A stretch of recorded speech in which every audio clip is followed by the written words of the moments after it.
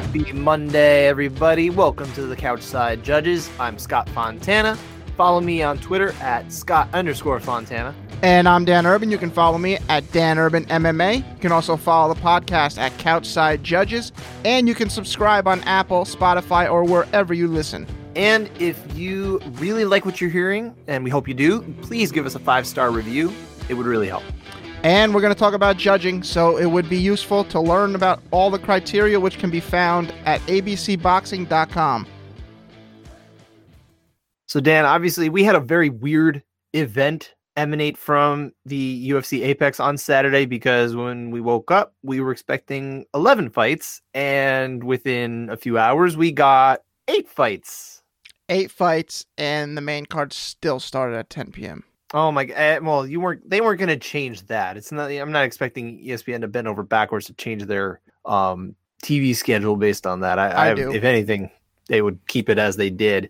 So I'm not surprised. But yeah, 10 o'clock. These 10 o'clock events that they've been doing lately, I thought we moved on from that, mostly from the old Fox TV programming schedule, which I was never a big fan of. I was liking it when they did. I mean, sometimes they've done 7 o'clock, 8 o'clock is fine. 9's not great, but I'll deal with it. 10 o'clock is not fun. We're on East Coast time. Obviously, people in the West Coast, it's in the early part of their day. They don't mind, but for us, yeah, what the heck? Not a fan. Fortunately, we didn't actually lose the main event, which ended up being really fun fight between Jack Hermansson and Marvin Vettori. With Vettori, he was the betting favorite, but I actually saw Hermansson as a very solid bet to win this fight, and obviously I was wrong, because Vettori looked awesome, and we'll get into that fight a little bit more later, right, Dan? But that was great. Yeah, Vegas is never wrong. That is not true. And Vegas is very wrong from time to time, but I will say this: they got this one. We're learning they come out on top more often than not. Sure. Well, the house always ends up winning, but great fight though, right? Fun fight, very fun. And again, we'll get more into it. Later. For sure.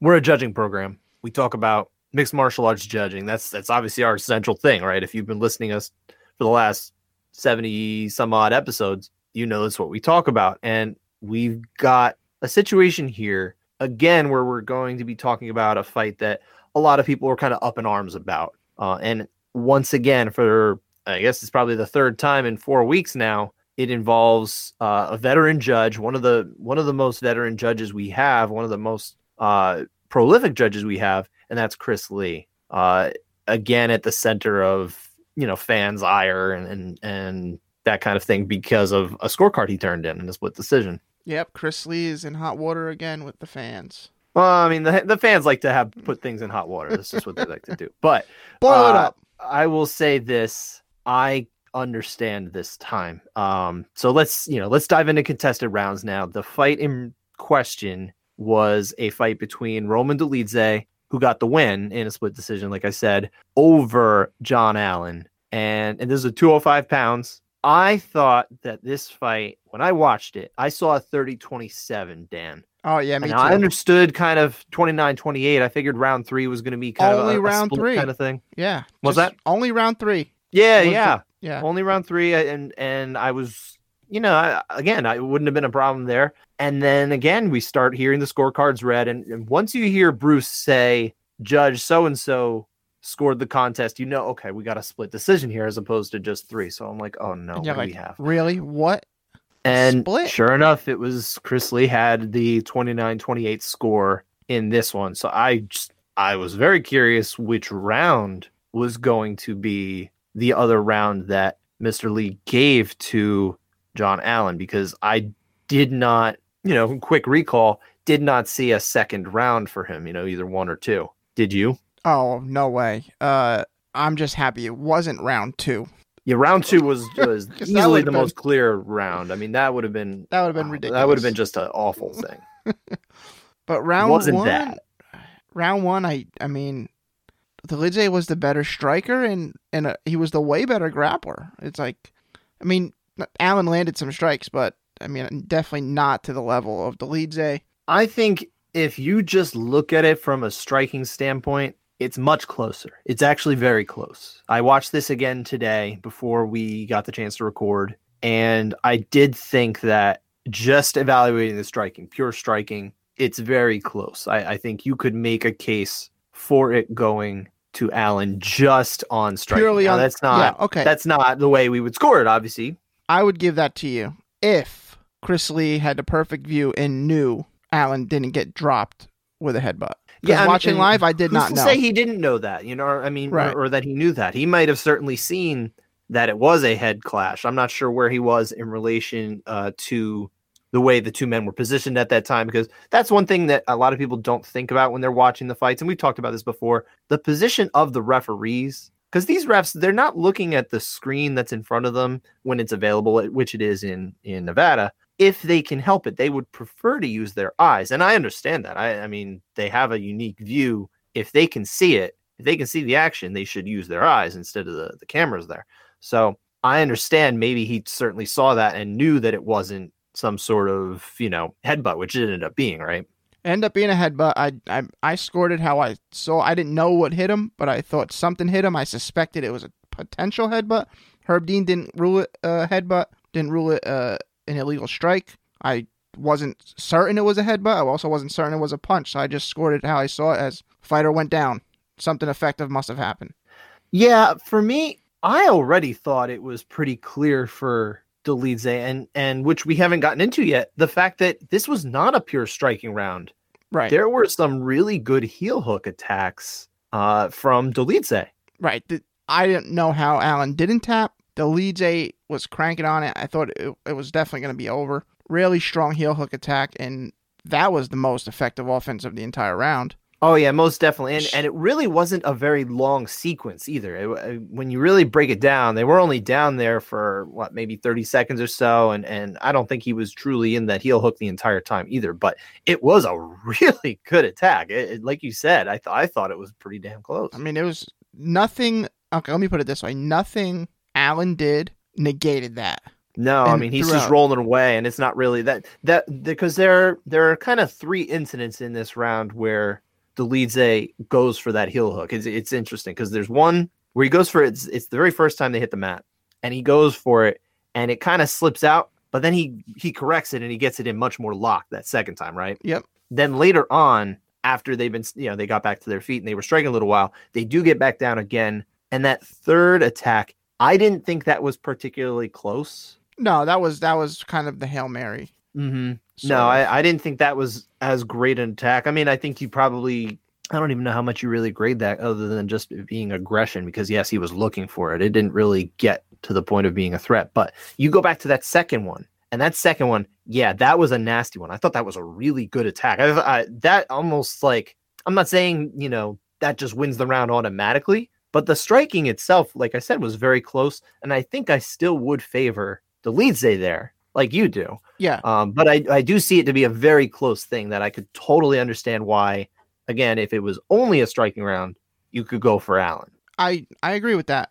I still would have went Dolidze, but like I said, nothing Allan did in the striking department is going to wipe away that attack. Not even close. No, not even close. Honestly, of all the rounds that Chris Lee has kind of taken some heat for in the last couple weeks, and we've spoken about them on the show, going all the way back to just about a month ago when he gave 3 out of the 5 rounds in the impromptu Rafael Dos Anjos versus Paul Felder fight, which Felder was talking about on the broadcast on Saturday, saying, there's no way I won 3 rounds. And I agree. There's no way he won 3 rounds. Yeah. So Chris Lee has been in just a real rough way the last month or so. I do want to point out that he is not a boxing judge. No, oh my goodness, yeah. So let's correct something that Dominic Cruz is telling people once again erroneously. He started the year telling everybody fibs, and now he's doing it again at the expense of officials. Chris Lee's not a boxing judge. Dan is correct. That just you're spreading lies. There's 2 boxing judges that converted to MMA,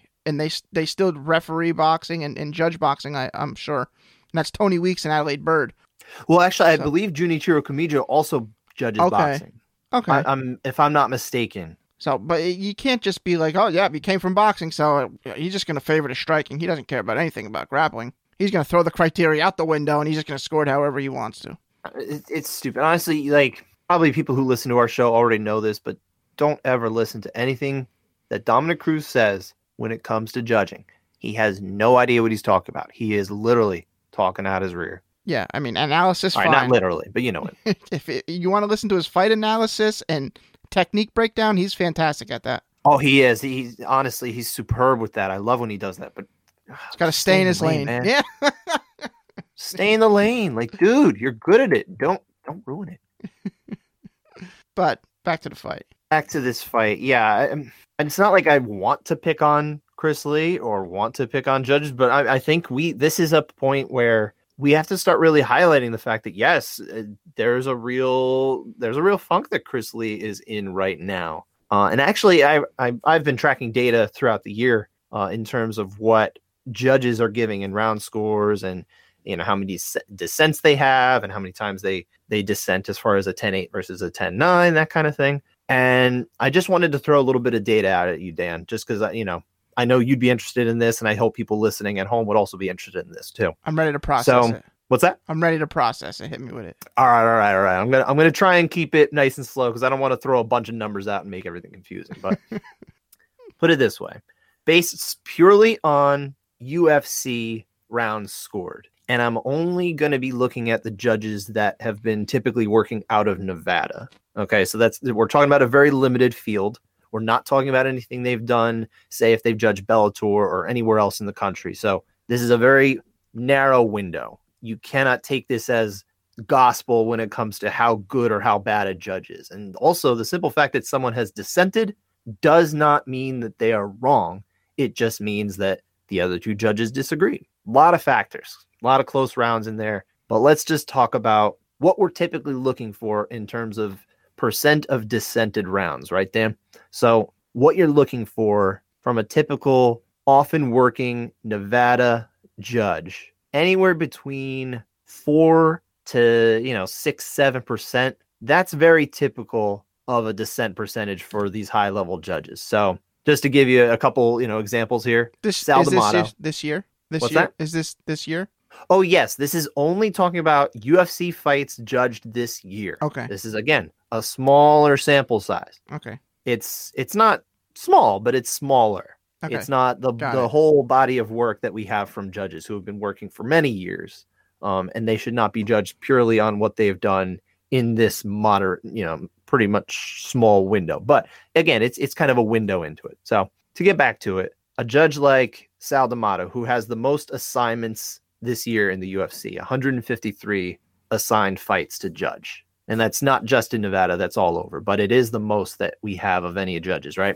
Okay. So he's assigned 153 fights, 27 of them are 5-rounders, and he's judged 346 rounds. All right. At least by my count. You know how many dissents? 14 out of 346. Okay, so about 5%, 4%. 4.34% is the exact of it. All right. That's a very, very, very good percentage, and it speaks to how really great a judge Sal D'Amato is. We hear about his name from time to time because there's a round that somebody doesn't like, but look, he's judged 346 rounds. Eventually, you're going to hear him do something that maybe you disagreed with.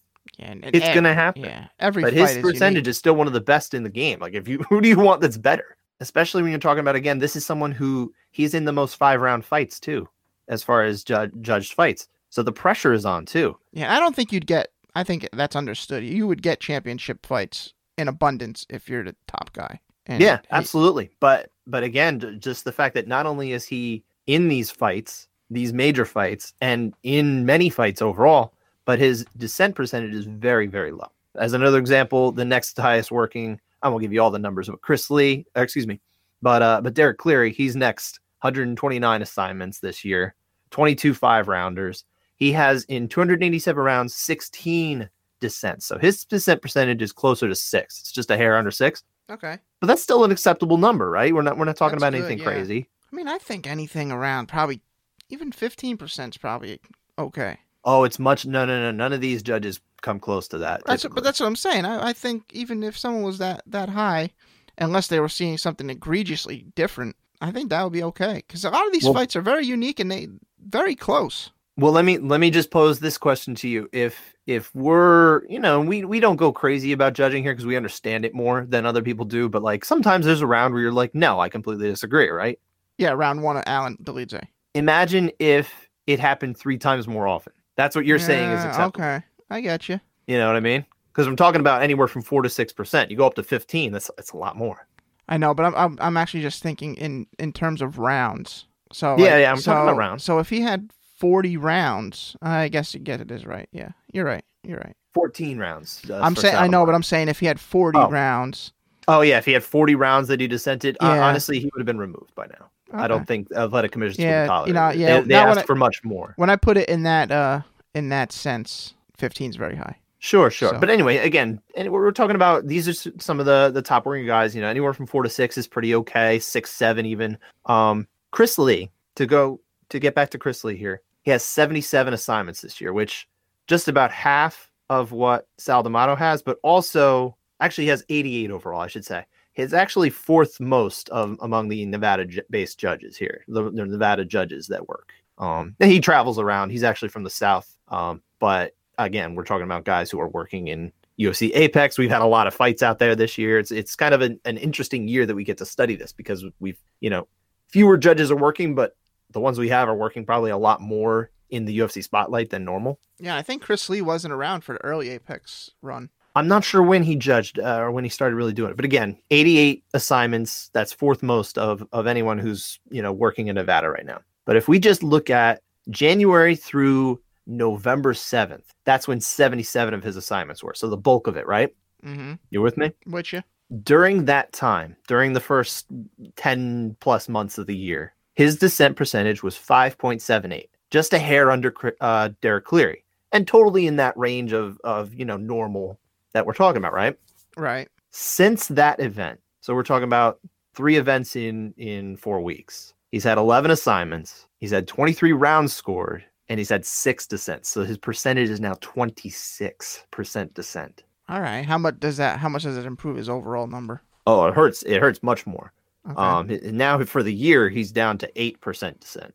Okay. So now again, this is a very, very small percentage now. We're talking about 11 assignments and 23 rounds. That is hyper small, but it just highlights the difference that essentially the funk that Chris Lee has been in for the last month or so. He should not be judged purely for what he's done in this month. But when you look at the data, I mean, this is a guy who is off his game. He clearly is. He's slumping a little bit. And it's hard, he's human. He's also not on social media. God bless him. I yearn to be there one day. That fake account that's going around is not him.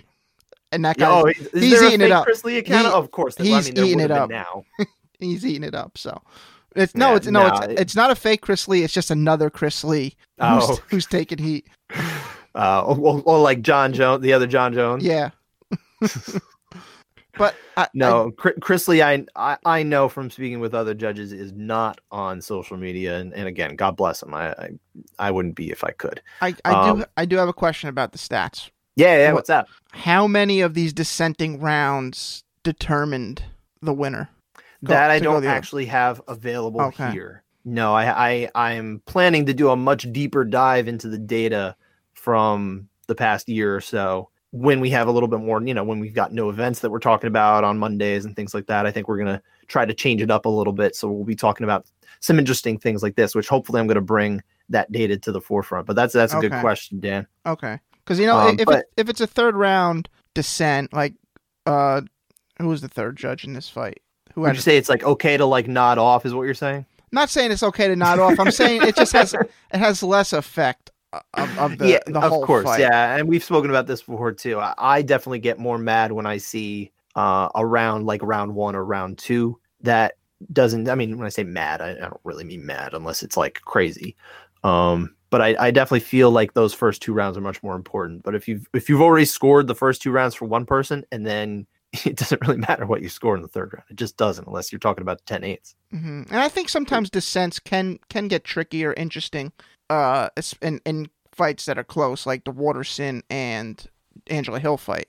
Where Chris Lee was a judge in, and he actually was on Angela Hill's side. Yeah, and a lot of people agreed with him, saying he was the only judge that got it right, but he was the dissenting judge. He was the hero that day. So yeah, that's a reminder of what I think I've already mentioned here, is the fact that dissents don't mean you're wrong.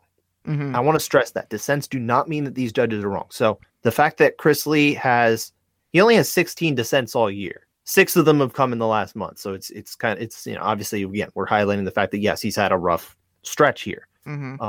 But dissents themselves don't mean that you are wrong. It just means that 2 out of 3 disagreed with you. That's it. Wonderful. I'm looking to go into this deeper dive in the coming weeks. I like it too, but again, to get back to Chris Lee here, I think we need to understand that yes, it's looking bad right now. It's not a good look when you have this many rounds where you're in disagreement with your fellow judges. But he had a great body of work the rest of the year. I mean, maybe he's just burnt out right now. In this 3 weeks that he's going to be off coming up, it's going to be a help. I don't want to speculate about him. That's not fair to him. Well, I'm just saying. But it's just these people are human. I guarantee he cares. I mean, I've never spoken with Chris Lee. I can say that honestly. I've never spoken with him, but I can say that most definitely he cares about it because I mean, these guys are in these chats and these Zoom meetings, and they do all this stuff on their own time when they're not getting paid to just be better. So I think we need to understand the fact that yeah, it's not looking good.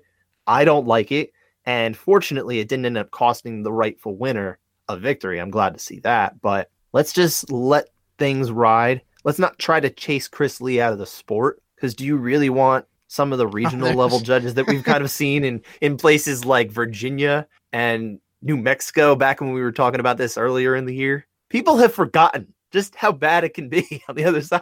These people, I mean, I'd love to put a bunch of people on blast right now. Like Adam Martin, Rob Tatum, 2 guys that are You're going to put them on blast, okay. I really don't care. I mean, they're calling for this guy's head, and yeah, he had a bad outing. Like you said, he's had a kind of a not so great run the past couple events. I mean, he is one of the best. Like you said, do you want these people from Virginia or Texas scoring these fights? Do we want Joe Solis running around Vegas? Please don't forget what we had in Texas back in February, guys. I mean, come on. Jeez Louise. And I'm not saying there's only bad judges in Texas, but look, there was a lot of anger from that event. I think we're a little spoiled. Yeah. Did we even discuss round 3? No, we didn't. We didn't really get to round 3, actually. And it's almost kind of an afterthought because of the fact that, first off, Chris Lee was actually in the majority here in giving it to Allan. Yeah, and I can totally see an argument for Allan. I got no problem. I do. And I disagreed, but it is what it is. It was a round that I didn't think was going to have an effect on the result. Obviously it did, but or it almost did. But yeah, I mean, I thought we had a pretty clear fight, but it just didn't go that way, at least on the cards. By the way, we should mention the other 2 judges who were on this. It was Mike Bell and Dave Hagan. It was Hagan who saw it the way you and I did in round 3 for Dolidze. Yeah, and so Hagan's going to get a dissent in your data. Well, actually, I'll just highlight for you real quick. Actually, Dave Hagan has one of the lowest or one of the worst dissent percentages of the typically working Vegas-based judges. His is in the 8.5% range. Dave's getting up there, but like a round like this one hurts his percentage, but a lot of people agree with it. Agreed, for sure. But you know what? Every judge has that. That's kind of natural in there. Okay. So when you see straying from the norm, you're still looking at, and we'll get into this later. I don't want to get bogged down too much in the data. We'll save that for a couple weeks from now, right? Yeah, let's get into that main event. Yeah, absolutely. This was a fun fight. It was a super fun fight. It was was it one of the top 5 of the year? Maybe not, but it was close. It was close. It It was like top 10, I would say. Yeah. Just, kind of batting off the top of my head. We should have a show where we just talk about the fun fights of the year. Year-end show. Yeah, that'll be one of ours for sure. But yeah, this fight again, really fun. I did not think Vettori was going to take it to Hermansson the way he did, but he totally did. He took it to Jack Hermansson. He almost finished him in that 49-46 is in a 49-45. Yeah, which is, what did I have? I think I had 48-46. I had 48-47. I actually gave the 5th round to Hermansson. Yeah, I gave 5th round I did not Hermansson get the chance too. to rewatch it, but I honestly, I was probably getting a little burned out by the end of the evening. So if I have to be honest, I might not have been watching it as well as I would have liked to anyway. So I just have to defer to the judges here, which was Sal D'Amato, Derek Cleary, and Junichiro Kamijo. And I trust their judgment. Yep. round 5, I think Vettori probably ended up winning. Even though I scored it for Hermansson, I didn't watch it a second time. But if the majority's going that way, I'll probably just defer to them. I leave it to the pros there. I think you and I can trust the pros at this point, right? We understand it enough. Yeah. We used to be really stubborn, right? We'd have some rounds where we'd be like, no, they're wrong. Yeah. Some people have been on the wrong side of my ire in past years. You were less grumpy this week, though. I was, and probably because we had 8 fights. Maybe. Yeah, it was a very short event. Oh, thankfully. But, we did, again, the scores weren't entirely in unison. There was one 49-45 and two 49-46s. So that meant we had a 10-8 round in there. That was in round 1 from Camijo. He gave the 10-8 to Vettori. And I agree with him. Did you? Yeah. I went 10-8 Vettori. I was on the fence. And then I said, I'm going for it. Because I thought Hermansson didn't do much offensively. He was clearly damaged. I thought Vettori had the domination. He kept attacking the guillotine. I thought you could reasonably go 10-8 there, and I said, I'm going to go 10-8. I actually feel pretty good that this was a 10-9, a good 10-9 for Vettori. I watched it again today before we recorded because I wanted to be certain, especially because, again, I was getting a little burned out by the end of the night. So I was like, geez, am I seeing this wrong? So let's watch this. And I watched it again, and I said, you know what? I really do think this is a 10-9 for Vettori. I have to agree with D'Amato and Cleary here. I think the guillotine that you're talking about, I didn't think it was much more than kind of a fishing for it. It didn't look very close in the least. So I didn't really score it that heavily. It's there. I thought it was a attack that had to be respected and defended. I didn't think it got very close. When you talk about attacks that need to be defended and stuff, it is very tough because if somebody throws a head kick at you, isn't that an attack that needs to be defended and respected? If it's different. Striking and grappling is totally two different things. You can't say they are, but at the same time, we have. Plus, a head kick that gets blocked also has effect. Guys, oh sure, I mean there's some residual effect that comes from that. Yeah, they're not apples and apples. I get that, but my point is the fact that just because you're looking for the guillotine, that doesn't get very close, and it really didn't look very close. It looked like it was defended very well from Hermansson. I didn't really grade it that heavily. Well, here's the thing. He ignores that. He goes to sleep. I mean, yeah, but you could say that about literally every attack that ever happens in a fight. You ignore a head kick, you might just eat it. I mean, you can ignore a leg kick and you won't go to sleep. But, I mean, literally any punch that's thrown at you, if you just ignore it, you're probably going to sleep. There's different levels of the attack. Sure. Like a submission, if you ignore submission, you're going to one of your limbs is going to get broken, or you're going to go take a nap. I agree, but just because you're defending, submission attempts, if you're defending them well, if they're not very close and you're not in much danger, I don't think you have to score it that heavily. And he's not doing much offense. One day we should get a judge to help settle this for us in between shows this week. I think we should get someone to weigh in on correcting us. So think who's right or wrong? Is it Scott or Dan? Well, clearly it's me. So. We don't know. We're gonna learn. We're learning too, of course. Everybody who's listening, I'm sure, is learning. Even the judges who work hard, I'm sure they would tell you they're learning every day too. But us a lot more because we're much farther behind. We've never actually been trained. But yeah, I thought, to go back to my rationale for the 10-9, I just thought that Vettori, obviously he hurt Hermansson pretty bad. I think it was a left that dropped Hermansson, right? Yeah, dropped him clean. It dropped him pretty clean, absolutely. And when I watched it again, it was a beautiful strike. It was probably a poor strategy on Vettori. Yeah, I don't think he.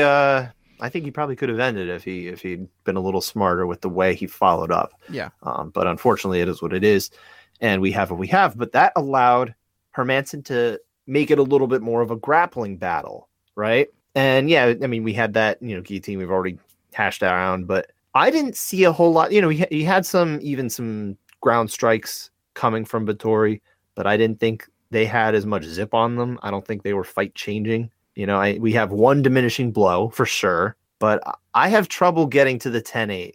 See, the things that stick out in my head, we have certain things in the criteria that just for each of us that just stick out more in our heads. And the one thing in the criteria says if a fighter is pretty much defensive for almost the whole round, judges should start leaning 10-8. And that's something. Yeah, but I didn't think that was the case here. I mean, Hermansson was throwing back. It's not like he didn't land in this round. I don't know. I thought he was a bit defensive. I mean, they were standing for a little bit before it went down. Yeah, not that long. No. I don't remember the exact timestamp or anything like that, but I mean, watching it again today, it definitely seemed like Hermansson. I mean, not that I didn't think he was winning the striking up until that point too. His back was against the fence, and that doesn't mean he's losing, but also he was getting there smashed because of the fact that Vettori was doing a good job with his strikes.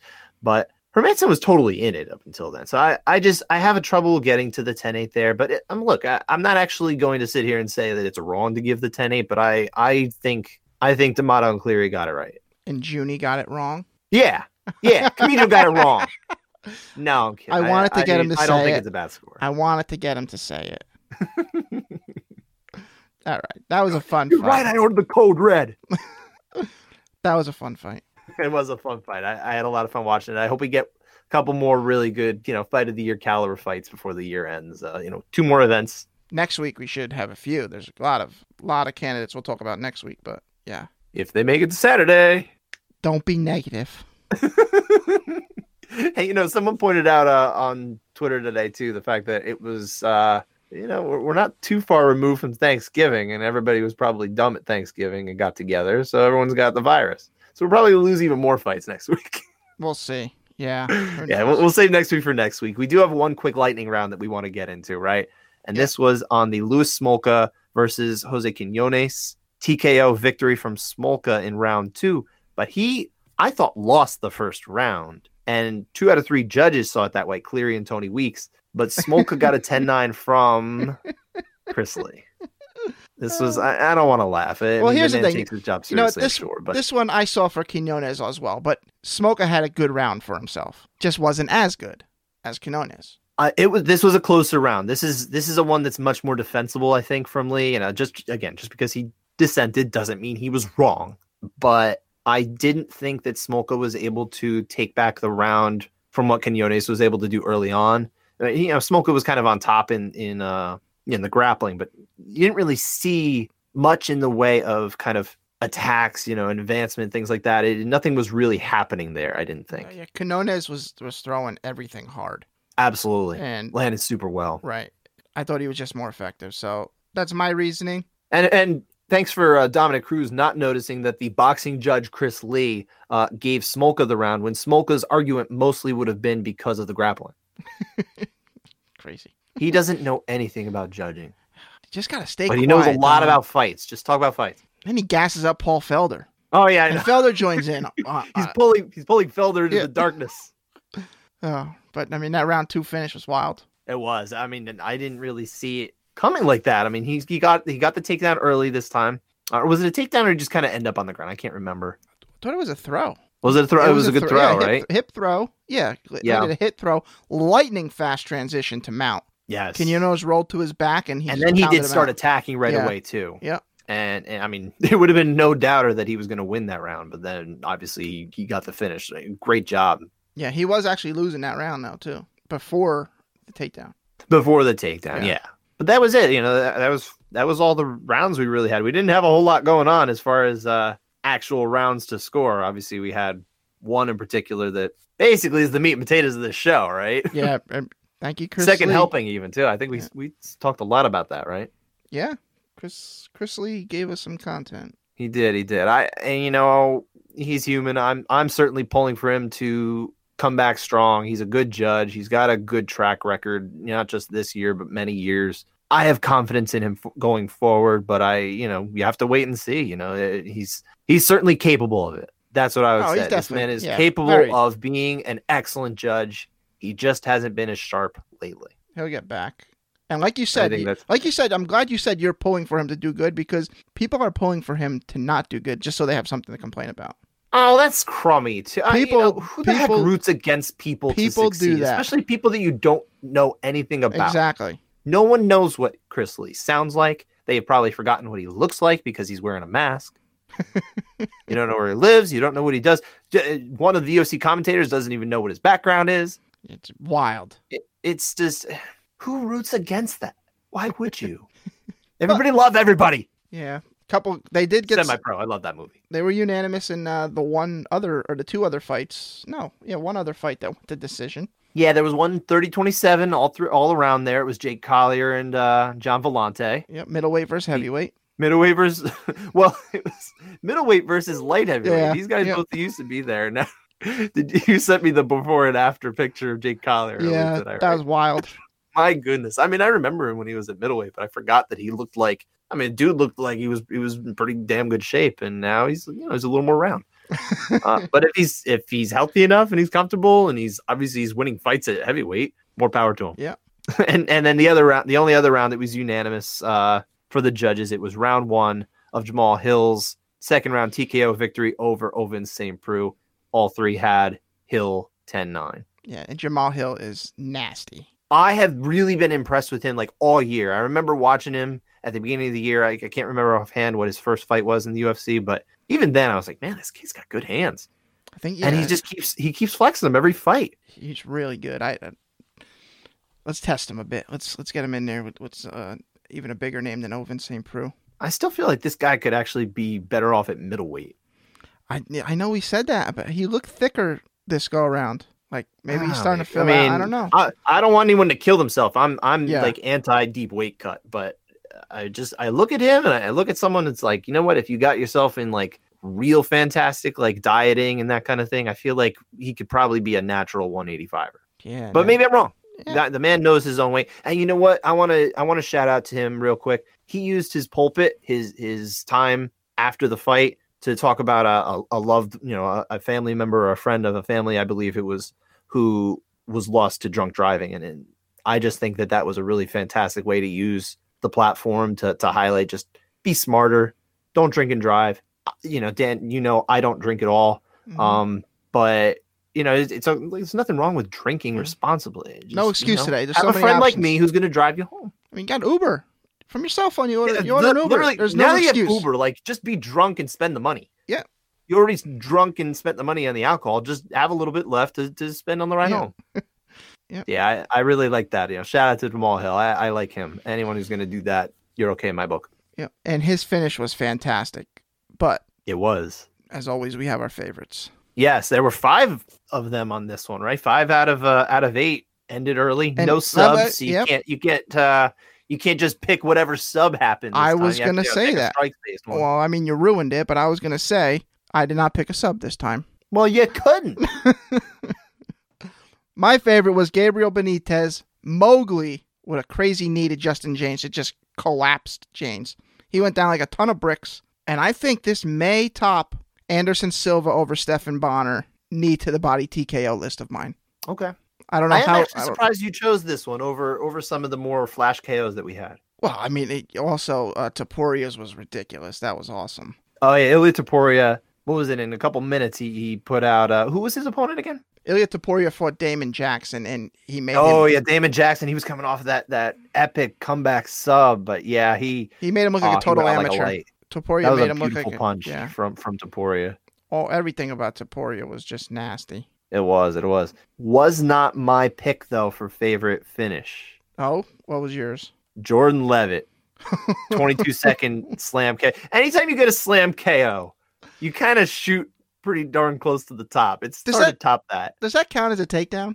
I think it does. Why not? No, I know. All right, but... What does that matter? No, because I was gonna say, I don't think there's any other stats for this fight.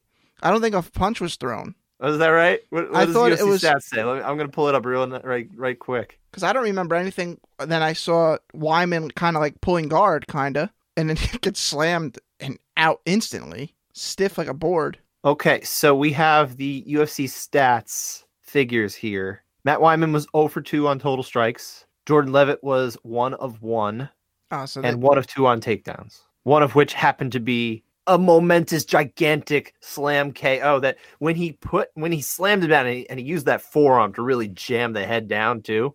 Yeah, he smashed him.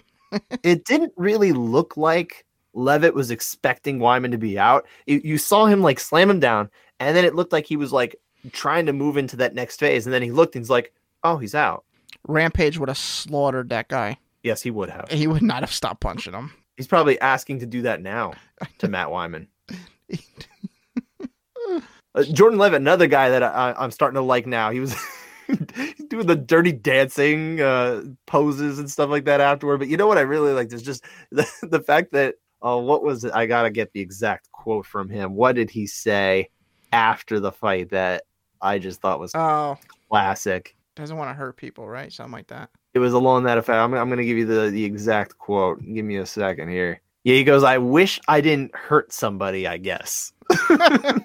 I guess. I wish I didn't hurt somebody, I guess. But I actually like that because, like, I mean, if I was a fighter, and you know, I'm never going to fight professionally. This is not something I intend to do with my life. I'm not trained nearly enough. I'm not saying you can kick my butt, but you know, I'm not a fighter by trade. I've got my blue belt. You know that, sir. We got it the same day. But yeah, I just like someone who has the mentality of like, I'm not trying to hurt anybody, you know, and he seemed very genuine about it too. He just has to. It's his job. Yeah. And he's obviously darn good at it. Not as good at not hurting someone though. All right, folks, that sound means we're done with this episode. We'll be back again on Friday to discuss UFC 256. Davis and Figueiredo back in action, I hope. You hope. Come on. Just don't get COVID. Everyone stay inside. Stay away from your family and all that stuff. Come on. All right. Thanks for listening. We'll see you on Friday. Take care, everybody.